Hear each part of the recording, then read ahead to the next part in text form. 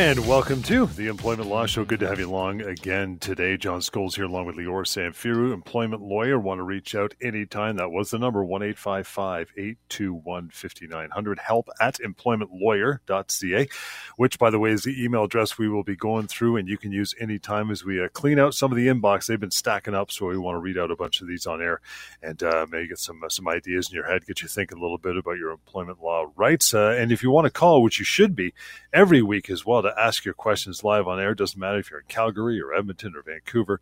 It's toll free, 1-877-399-9898. Again, 1-877-399-9898 to join the show and have your questions answered here by the pros, or at least the pro, one of them, Lior. He's ready to rock and roll. But you always start off with a couple things you want to discuss for the week that was, pal. What do you got? Hey, John, always great, always exciting. Always pumped to be here to talk about employment law and make sure that we are ending the weekend on a high note and a good note so that when you're going back to work tomorrow, you'll know what to do if you're facing a workplace problem. You'll be more informed about those legal rights, and you're not going to walk away from entitlements that you have. That's really the name of the game. It's great to have good laws, which we really do, but it's a completely different thing to be aware of what those laws are, to be aware of our rights. And by listening to the show, you'll know what your rights are on employment law with respect to your job. Maybe you've lost your job. Maybe you're being mistreated. Maybe your job is changing. Maybe you don't think your boss is on the level and doing things the way they were supposed to. Well, if you have any issue, good time to deal with that is right now, to call us so I can help you and give you the information so you know what to do and you know how the law works.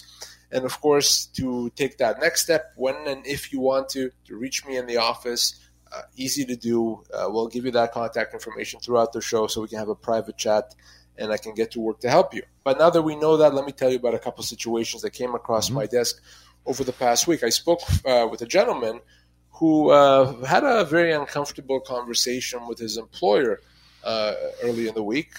He was called into a meeting and he was told by his boss, listen, no easy way to put it, but we just don't feel that your role is a good fit for you anymore. I know you've been doing it for about 3 years. We just don't think that's a good fit for you. So we're taking that role away. You're not going to be doing that job anymore. So here's what that means. We're going to give you two options. We'd like for you to stay. We're going to give you this other job. Yes, it's a lower level job. Yes, it's less pay, but we think you'll do great. Or option number two, of course, if you don't like that, you can just go ahead and resign, and we'll accept your resignation.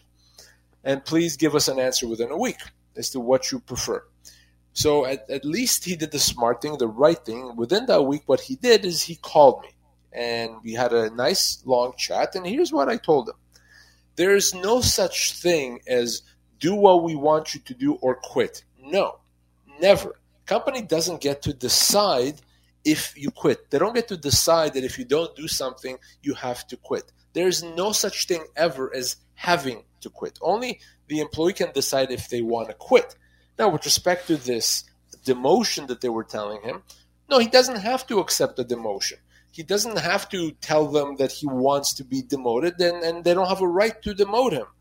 So he can absolutely tell them, guys, I'm choosing none of the above. I am choosing no demotion, and I'm not choosing to leave. I'm going to continue in my job. Once he does that, they can either back off and leave him be, or if they want, they can let him go with severance. But that is not a resignation. What they were trying to do is if he leaves, they were trying to save themselves a bunch of money in severance. Well, no, that's not going to happen. So if they want him gone, they have to let him go. It's going to be a without cause termination. They have to pay him his full severance. For him, that's about 6 months of pay. Could even be a bit more than that. That's a significant amount of compensation that he is owed. So I wanted to remind everyone that if you're ever told, do this, whatever this is, or you can resign, no, that's nonsense. You never have to resign. And you don't have to agree to something that the company doesn't have a right to do. They can't demote you. They can't reduce your pay. They don't have a right to do that. So why would you accept it? So if you're ever given that type of an ultimatum, give me a call. Let's talk about that because, no, that is not right at all. And again, don't hold back. If you have questions here live this hour, bring them on. We're ready to go. Lines are open, lots of them. 1-877-399-9898. That number's toll free to join the show right now. What else you got going on, Leo?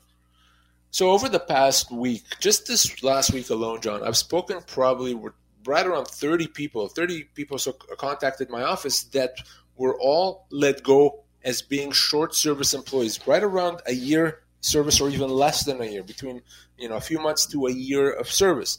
And in all those situations, I'm telling you, without any exception, they were offered anywhere from 1 to 4 weeks of severance. Mm-hmm. And that's it. And our listeners may say, well, wait a second, what's the problem with that? If someone worked for a few months and they were offered 1, 2, maybe even 4 weeks, that's pretty good, right? What's the problem with that? No, not even close, not at all.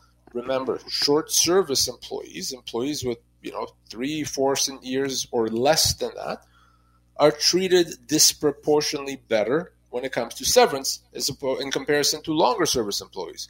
So those employees, these individuals that have been working for less than a year, their severance is going to be measured in months, not in days, not in weeks, but in months. And in fact, most of them were owed anywhere from 2 to 6 months of severance. Some of them, the length of severance that they were owed was greater than the length of their employment. So wow. I got 30 of those people this week alone contact my office. I think a lot of employers may have hired employees at the beginning of the year. Now they're kind of shedding those employees.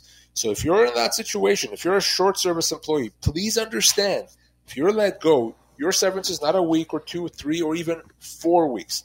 Your severance probably starts at 2 months, and it's probably much more than that. So if you want to know what you're owed, give me a call. Of course, that doesn't just apply to short service employees. It applies to any employees. But it always bothers me when there's this assumption that the short service employee gets almost nothing by way of severance. Well, I have 30 examples from this week alone where that's simply not true. Yeah, and the assumptions on both sides. I mean, the employers think, it's okay, he's only been here a year, I can give him a couple of weeks. But then the people who are being let go, they figured, it can't be more than that. I've only been there a year. I'm lucky to get 2-3 weeks tops, right? Exactly, and that's the thing. So someone that's been let go after 30 years is more likely to seek advice because they figured, after 30 years, I must be owed something significant. And they'd be right. But the same applies to those individuals that have worked not for 30 years, but 3 months. Even in that situation, you have significant entitlements. And I know for a fact, oftentimes, these individuals don't pick up the phone. They don't get that advice because they assume, I probably am owed nothing. Well, wrong. And I think we're spreading the word there, John, you and I, through this show, because I'm seeing more people like that contact my office. So if that's you, do the right thing, call or email, and let's make sure you get what you're owed. And again, guys, whether you're in Calgary or Edmonton or Vancouver listening right now live, we are live, so you can call in and ask your questions, anything to do with your job life. Just don't hold back. Bring it on. It's toll-free, of course, 1-877-399-9898. We'll get to our first emails. We're getting through the inbox today in between our phone calls, so feel free to listen in and send one along, too. Paul is up first, says, guys, my company just eliminated their mandatory vaccine policy, but haven't called me back to work. I've been off for 8 months, Lior. What are my rights? I've been actually getting calls and emails like that very often over the past couple of months because a lot of companies put out vaccine policies, over the last year, and many times employees who weren't vaccinated were either let go or put on a leave. Well, now companies are getting rid of these policies, so I still have employees calling me saying, well, my company says there's no longer mandatory vaccines in the workplace, but they haven't called me back to work. I've been off, been waiting, I've been, really patient all this time. Why am I not back to work? So here's how this works. First of all, the employees that were put on the leave didn't actually have to wait. They could have treated their employment as being terminated and gotten severance when the leave first happened. But that aside, if you decide, okay, I'm going to accept it, I'm going to sit at home and wait to be called back to work, now that leave is off, or it's not the leave, not that the vaccine policy is gone, your employer needs to take you back to work. And if they don't, it's a termination. Now, you don't have to wait. You don't have to give them a few months to figure things out. You don't have to sit by the phone waiting that phone call is going to come calling you back to work. If that policy is gone, the vaccine policy is gone, and you're not back to work right away, that's a termination. You don't have to accept it. You can now make the decision yourself. So in this situation, I'm going to tell them, you've been off for 8 months. Enough is enough. Let's get you that severance. Let's move on so you don't have to wait anymore. Yeah, we are back, and so good to have you along on the show today. Whether you're in Calgary or Edmonton or Vancouver, you have the opportunity to get some free advice, some questions answered for no problem. Toll free, as a matter of fact. That number to call into the show, bring you on air with us, is 1-877-399-9898. John Scholes here, along with Lior Sanfiru from Sanfiru to Market LLP. And the email address we're pulling from on the show today is help@employmentlawyer.ca. Daryl is up next, as I was just given a termination letter that offers me 26 weeks severance after 13 years with my company. Now, the HR manager says that 2 weeks severance per year is standard. Does it make sense to contact you in these circumstances? Someone's been listening. Well, I'm glad he is listening, but here's what I'm going to start off by saying, that I may not say that this is a bad employer or an employer that's out to get this person. I'll give the employer the benefit of the doubt here, only because so many people believe, so many employers and employees believe that there's this rule, this standard thing of 2 weeks severance per year of service. So I see that often, and so someone may think, well, 13 years of service, we're going to give someone 26 weeks. That's 6 months. So that's good enough. That's 2 weeks per year of service. What else is there? Well, even though I understand that's something people believe, that is completely and totally and 100% false. It's wrong.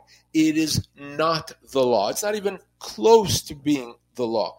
So let's be very, very clear. There is no rule. If I haven't said it enough, I'll say it one more time. There is no rule of a week or 2 weeks per year of service. In most cases, you're owed significantly more. In fact, in this particular situation, this person after 13 years is going to be owed north of 12 months severance. Now, I don't know his age, and I don't know the type of job necessarily, but it's not going to be less than 12 months. And if he's older or has a more senior position, it could easily be 18 months as well. So that's why we get legal advice. That's why we go to pocketemploymentlawyer.ca and use that severance calculator to find out the real amount. Now, if this person hadn't contacted us after 13 years, he would have taken 6 months severance. That's half of what he is owed. So that's why we do this show. And employers may think that they know what the law is. That doesn't mean that they do. In fact, in most cases, they don't. That's why you call me. That's why we make sure you get everything you're owed. It's not up to your employer to do your work for you. When it comes to losing your job, you have to make sure that you get what you're owed. That's up to you. That's interesting to say that. Do you find in the last 20 years, Lior, HR people, HR managers, do they actually know just trying to shortchange it, or are they ignorant to it? They don't actually know the law, and they're like, oh, wow, thanks for telling me, sort of thing. It really does depend. There's plenty of managers and employers that are hoping to kind of get away with it, but there's an equally large number of managers, employers that don't necessarily know. They haven't done the homework properly, and maybe they've been doing it certain things a certain way for a long time, and no one actually called them on it, so they assumed that it was correct. Well, either way, though, regardless of whether your employer is in the first camp or the second camp, it's still up to you, the employee, to make sure you get what you're owed. Because once you sign on that piece of paper, it's done. It's too late. You can't change your mind. So you call me, you go to pocketemploymentlawyer.ca, use the severance calculator. You do that before you sign, not after. Again, guys, live, lots of time here to call in, whether you're in Edmonton, Calgary, Vancouver. We welcome you into the show. And that's toll-free, 1-877-399-9898. There's no dumb questions, especially when it comes to your work life. It could be a lifesaver, as a matter of fact, when you get the right answer. Take a couple minutes and call the show. Dana, next one up, says, hey, Lior, I've been off on a stress leave for 2 months, but don't want to go back to work because I'm afraid of how I will be treated. What do I do? So if you think about it, what Dana's employer is doing here is potentially mistreating her to the point of now making her want to come back to work. And we all have rights. Let's be very clear. Every single employee has the right to work in a harassment-free work environment, not to be bullied, and to be treated properly and with respect. We all have that right. Now, if she believes that her employer is not doing that, that could be a constructive dismissal. I mean, she could get severance. Now, she doesn't have to go back to work. She can simply decide not to return. Mm-hmm. But if what she wants actually is to get severance, then I need to have some proof, some way to prove that she was mistreated or that she's being harassed or bullied. We need to have the ability to prove that. The employer is never going to admit that. We know that. So if she has the proof, we're ready to go. If not, what I would tell Dana is this: go back to work, okay? But start documenting things. If you're right and you're not treated properly, let's have something confirming what happened. Create that record. It's not going to take long, and then I can then help you. That could be a constructive dismissal. It could even potentially be a human rights violation. It's something that allows you to be out of there with compensation. But otherwise, if you don't have that proof and you simply don't go back, that would be considered a resignation. Don't resign without speaking to me. Let's talk about how we get you back there, but build the case so when you are ready to leave, you get compensated. Always like getting our callers on the air, 1-877-399-9898. Dan, thanks for taking the time today. What's your question, pal? Yeah, no, I was just curious. I was, what's his name there, said there is no law, but there is guidelines under employment standards, is there not, about severance? So the employment standards only outlines the minimum that someone is entitled to. That's only a small fraction of what you're owed. So, okay, but I think you should really refer to that when you say there is no law, there's guidelines. But I get it, you're trying to drum up business. So, no, that's not at all what I'm doing. No, well, no, you are. Let's be fair. Let's be okay. honest. So let me tell you. Let me ask you a question. What would you say an engineer makes a year in BC on average? Let's say an engineer in BC would make anywhere from $120,000 to $150,000, depending on the discipline and his background and experience. But wait a second. Minimum wage is $15 an hour. So why can't we say that they should be paid $15 an hour? Do you see what I mean? I'm not stretching it it's that far. Irrelevant. You're using that. You're using that as an inflammatory one-off. No, Dan. I'm just telling you that the minimum is irrelevant unless you sign an employment agreement that limits you to the minimum. It's not relevant. It has nothing to do with anything. The law makes other determinations. Why is it there then? And when you blatantly say there is no law, yes, there are guidelines, but employment standards is a pretty thick book, and you're basically saying that's a crock. What's in the employment standards? No, I'm not saying it's a crock, Dan. I'm saying that it's you're not acknowledging it. I'm saying that it's not relevant. I'm saying it's not relevant. I don't need to confuse people, Dan. But I don't need to confuse people by telling them that they need to look at something that's not relevant to them, because that's how people get the wrong information and accept inadequate packages. So I don't think you would want your relative, your friends, your family to accept inadequate packages. So I don't want anyone else to. And employment standards is not relevant because it only outlines minimum entitlements, just like minimum wage. Yeah, it's interesting. The minimum wage, like you said, would not be relevant if you're going for an engineering job. Oh, but I could pay you 15. Yeah, but it's not relevant. I'm an engineer. You're not going to pay me that, nor would I work for that much money. So why would you refer to just that if you're looking for your severance, right? Yeah, it's like saying, well, there's a law that engineers make $15 an hour. Well, I guess, but it's not relevant because no one does. So it's the same thing. So no, there really isn't. When it comes to your full entitlements, there isn't a law that says 2 weeks per year of service. So because of that, everything we say on this show is completely true. It's completely fact. It's the law. It's not an opinion. It's not about drumming up business. It's about the law. Yeah, welcome back to it. And you were encouraged to call with the remaining time. Ask your questions. Yeah, toll free, 1-877-399-9898 to reach out to Lior through email, which we're reading through on the show today. It's help@employmentlawyer.ca, and just employmentlawyer.ca. The firm website will lead you to past shows as well as our TV show, which has been running for several years as well. You can check that out in 30-minute episodes. So there you go again, employmentlawyer.ca. Back to our email. Stevie's up next. His guys have been working for my employer for the last 5 years. They just told me that my job will end in 6 months, but in the meantime, my hours will be reduced from 40 to 30 a week. Can they do that? So an employer is allowed to give advance notice. We call this working notice of the termination of employment, and that amount of notice counts towards the employee's severance. So if someone is owed 8 months severance and they get 6 months notice of the termination of their employment, That means that when employment comes to an end, the employer has to pay the difference, an extra 2 months in that example. But during that notice period, the same rules apply, that an employer can't just make significant changes to the terms of employment. So anytime an employer reduces pay from 40 hours or reduces hours from 40 to 30 a week, I'm assuming they're reducing the pay in a corresponding way, that's a huge change. Of course, they cannot do that. So that results in a constructive dismissal. So the same rule applies in the notice period when you're working out your final notice of employment that applies in any time. If your employer makes significant changes, you can treat that as a termination and get severance. You don't have to stay there, in this case, for the full 6 months, because your employment, by reducing your hours, has terminated you effective immediately. So you can leave now and get severance. So this person, 6 months may have been an appropriate amount of notice for him, but the fact that the employer reduced his hours means, too bad. That's a constructive dismissal now. He can get severance now. He doesn't have to stay there for 6 months. Now remember, it's not every change to the terms of employment that results in a constructive dismissal. It has to be a significant change. When it comes to pay, usually we're looking at 15% or more reduction that results in a constructive dismissal. But it could be a change in hours to shifts. It could even be a demotion. A demotion could be embarrassing, so absolutely could be a constructive dismissal.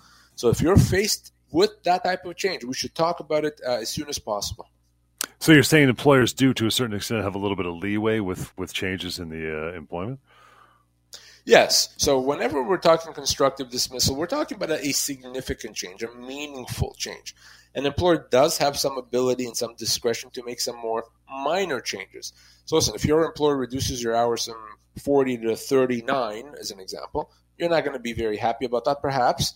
But it's the type of change that's minor enough that the employer can do. But certainly in the email that we got, going from 40 to 30, not even possible. No chance. Same thing with hours of work. If you're, instead of working 9 to 5, you're going to be working 9:30 to 5:30. Well, again, you may not be happy because you like your schedule, but yeah, your employer can do that. But if instead of 9 to 5, you're going to have now to work 12 to 8, no, that's a big deal. That's a big change. That's absolutely constructive dismissal. So if you're facing a change, if you don't know if it quite rises to the level of a constructive dismissal or if it's an acceptable change, just call me. I can talk to you about it, and I'll let you know exactly what it does or what it doesn't do. Yep, and call us here now as well, toll free. Get on air, 1-877-399-9898 to do that. Working our way down to Ron. Ron says, just came back from a disability leave. I got into a small accident at work. My company now says it doesn't believe that I'm healthy enough to work, even though I am. Is there anything that I could do? What should I do?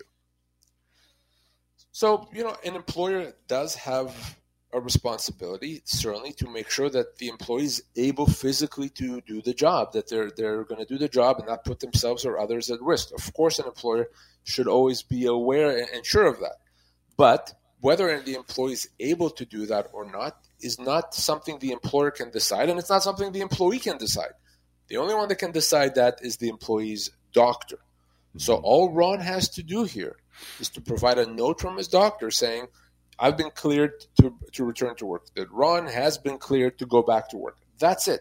That's all it needs to say. It doesn't need to say why he was cleared, what medication he was taking, or what therapy and treatment he received in order to go back to work. No, just that he's been cleared and he can do the job.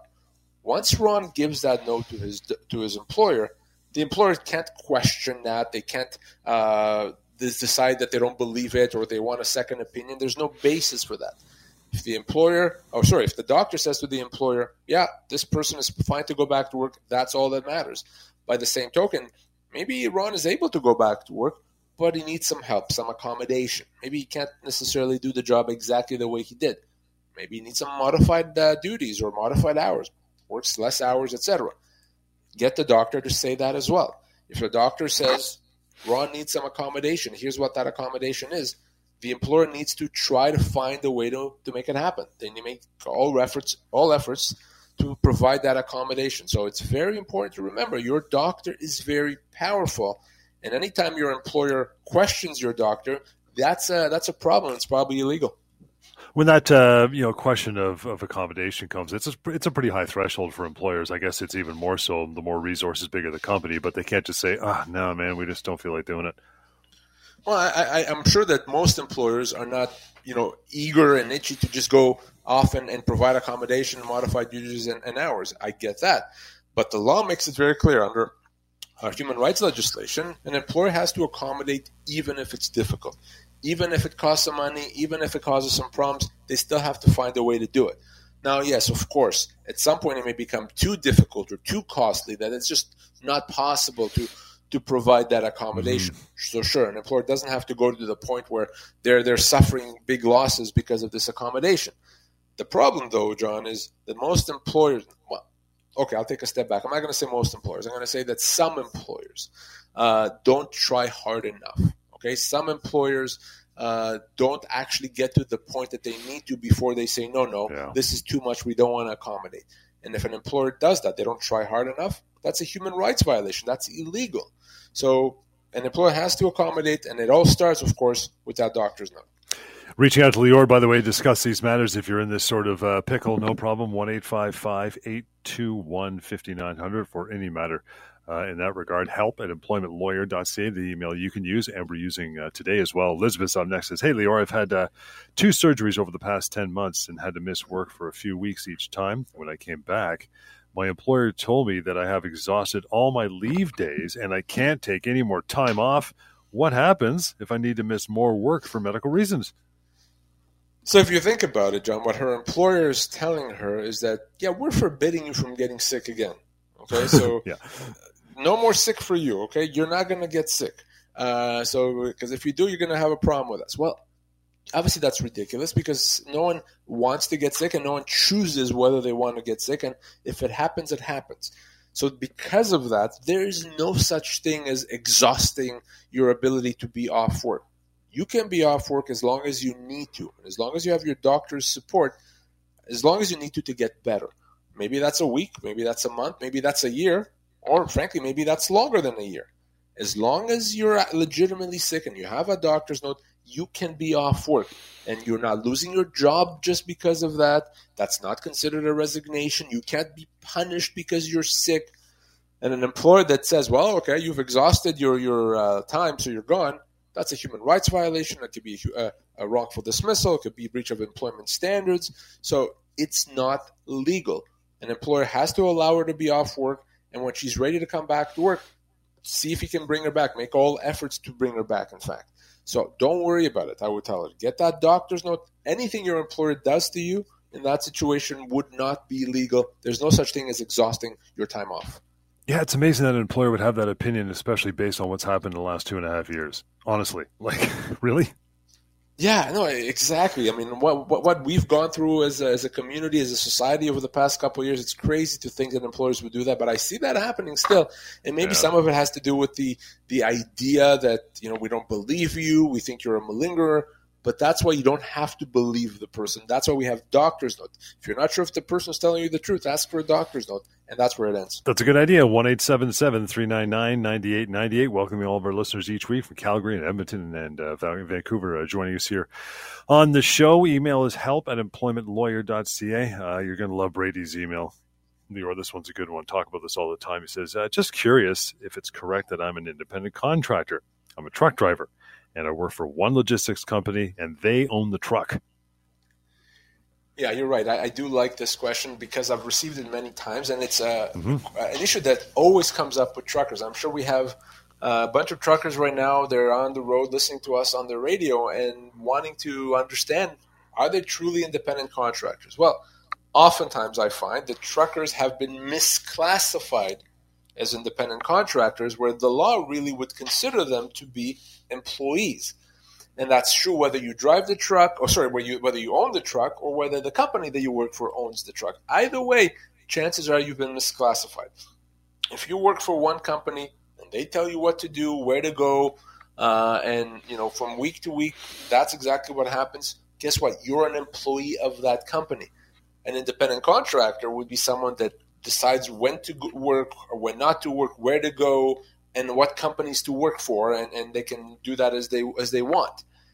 That's not likely, not common with truck drivers. So chances are you are in fact an employee, despite the fact that you've probably been doing this for a while as a contractor or that you pay your taxes as a contractor.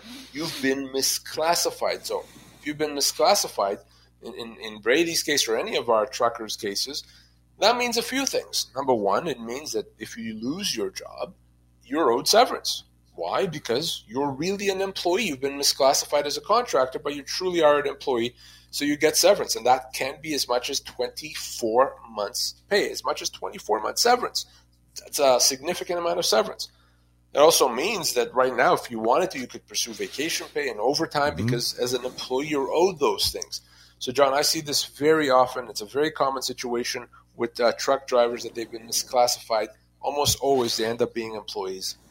It's funny, though, we talk about this all the time where they, someone listening maybe, yeah, but Lior, the owner's a buddy of mine. We agreed on this, either a handshake or a quick contract. I don't see the problem. I'm happy with it. It's good, no?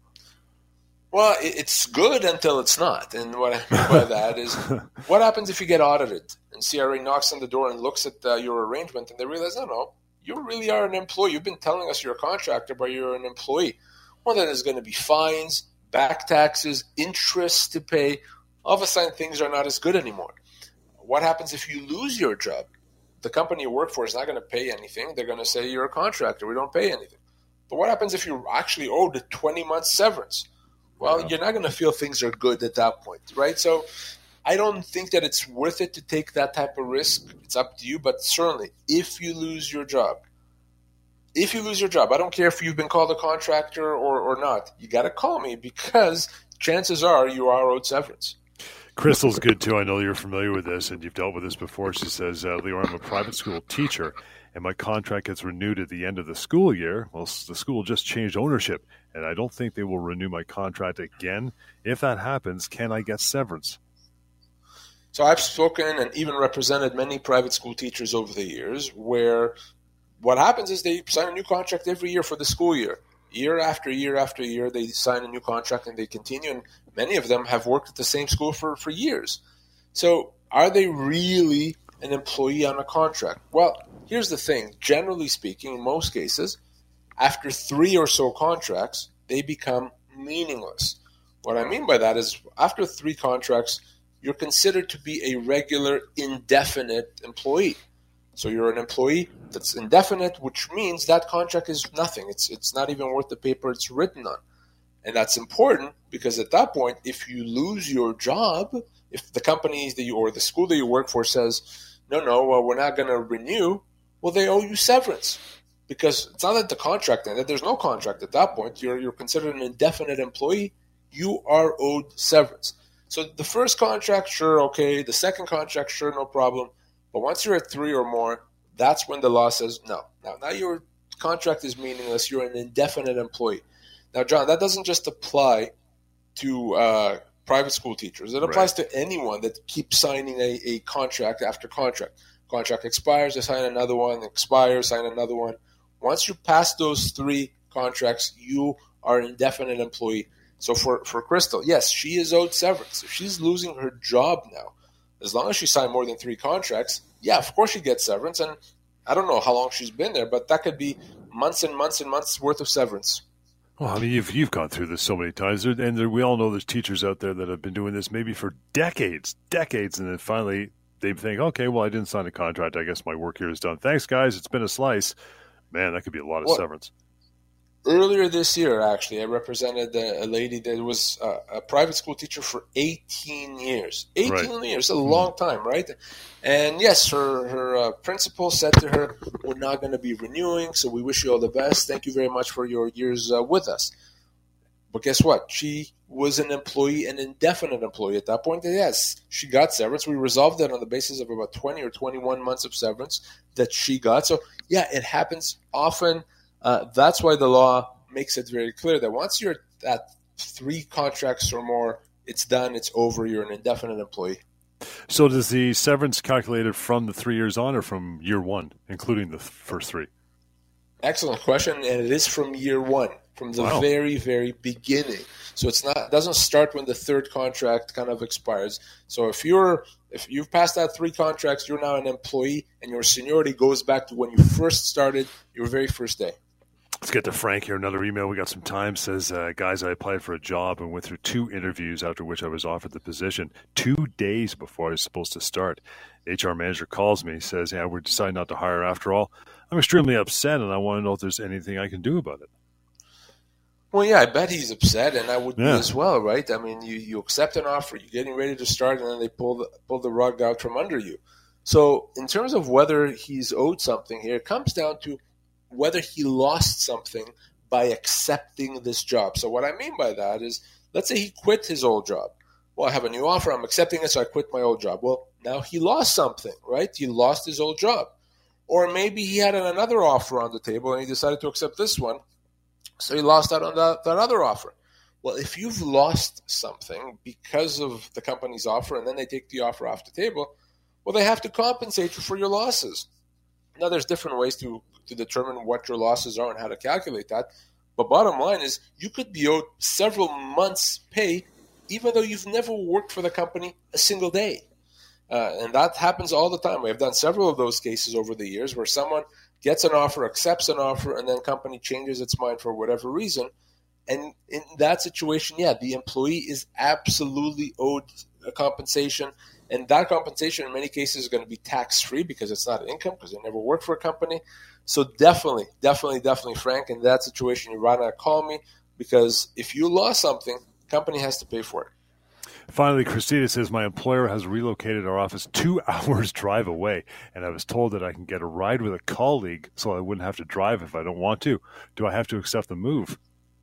No. And another good question. So kind of my rule of thumb is this. Once a company relocation impacts you by more than an hour each way, so you now have to spend an extra hour more than you would otherwise before that move, we're now in constructive dismissal territory. So it's not about how far the company is moved. It's not about the number of kilometers. It's about how it impacts you. The more the impact is on you in terms of time, the more likely it is to be a constructive dismissal. And if it's 2 hours away, that's going to be a constructive dismissal every time. And the fact that her employers volunteered a colleague to give her a ride doesn't change that. So, yeah, she has then the option. She can continue working and try to figure out a way to get to work, whether it's driving or commuting with a colleague. Or she can simply say, that's a constructive dismissal, I'm leaving and getting severance. That decision is her, but 2 hours, John, is going to be a constructive dismissal every time. Yeah, hooking up with a colleague, that's also incredibly unreliable over time, so that wouldn't wash anyway. It's been a great afternoon. Appreciate you sending your emails in and the phone call we got as well. You want to reach out now that we are done, you can do so to get a hold of Lior and his team, 1-855-821-5900. Again, 1-855-821-5900. help@employmentlawyer.ca. That's the email address we've been using. And we always direct you to that website. First off, pocketemploymentlawyer.ca. There's information there. There's content. There's education to be had. And of course, the severance pay calculator is also rolled into that website as well. And we'll catch you next time right here on the Employment Law Show.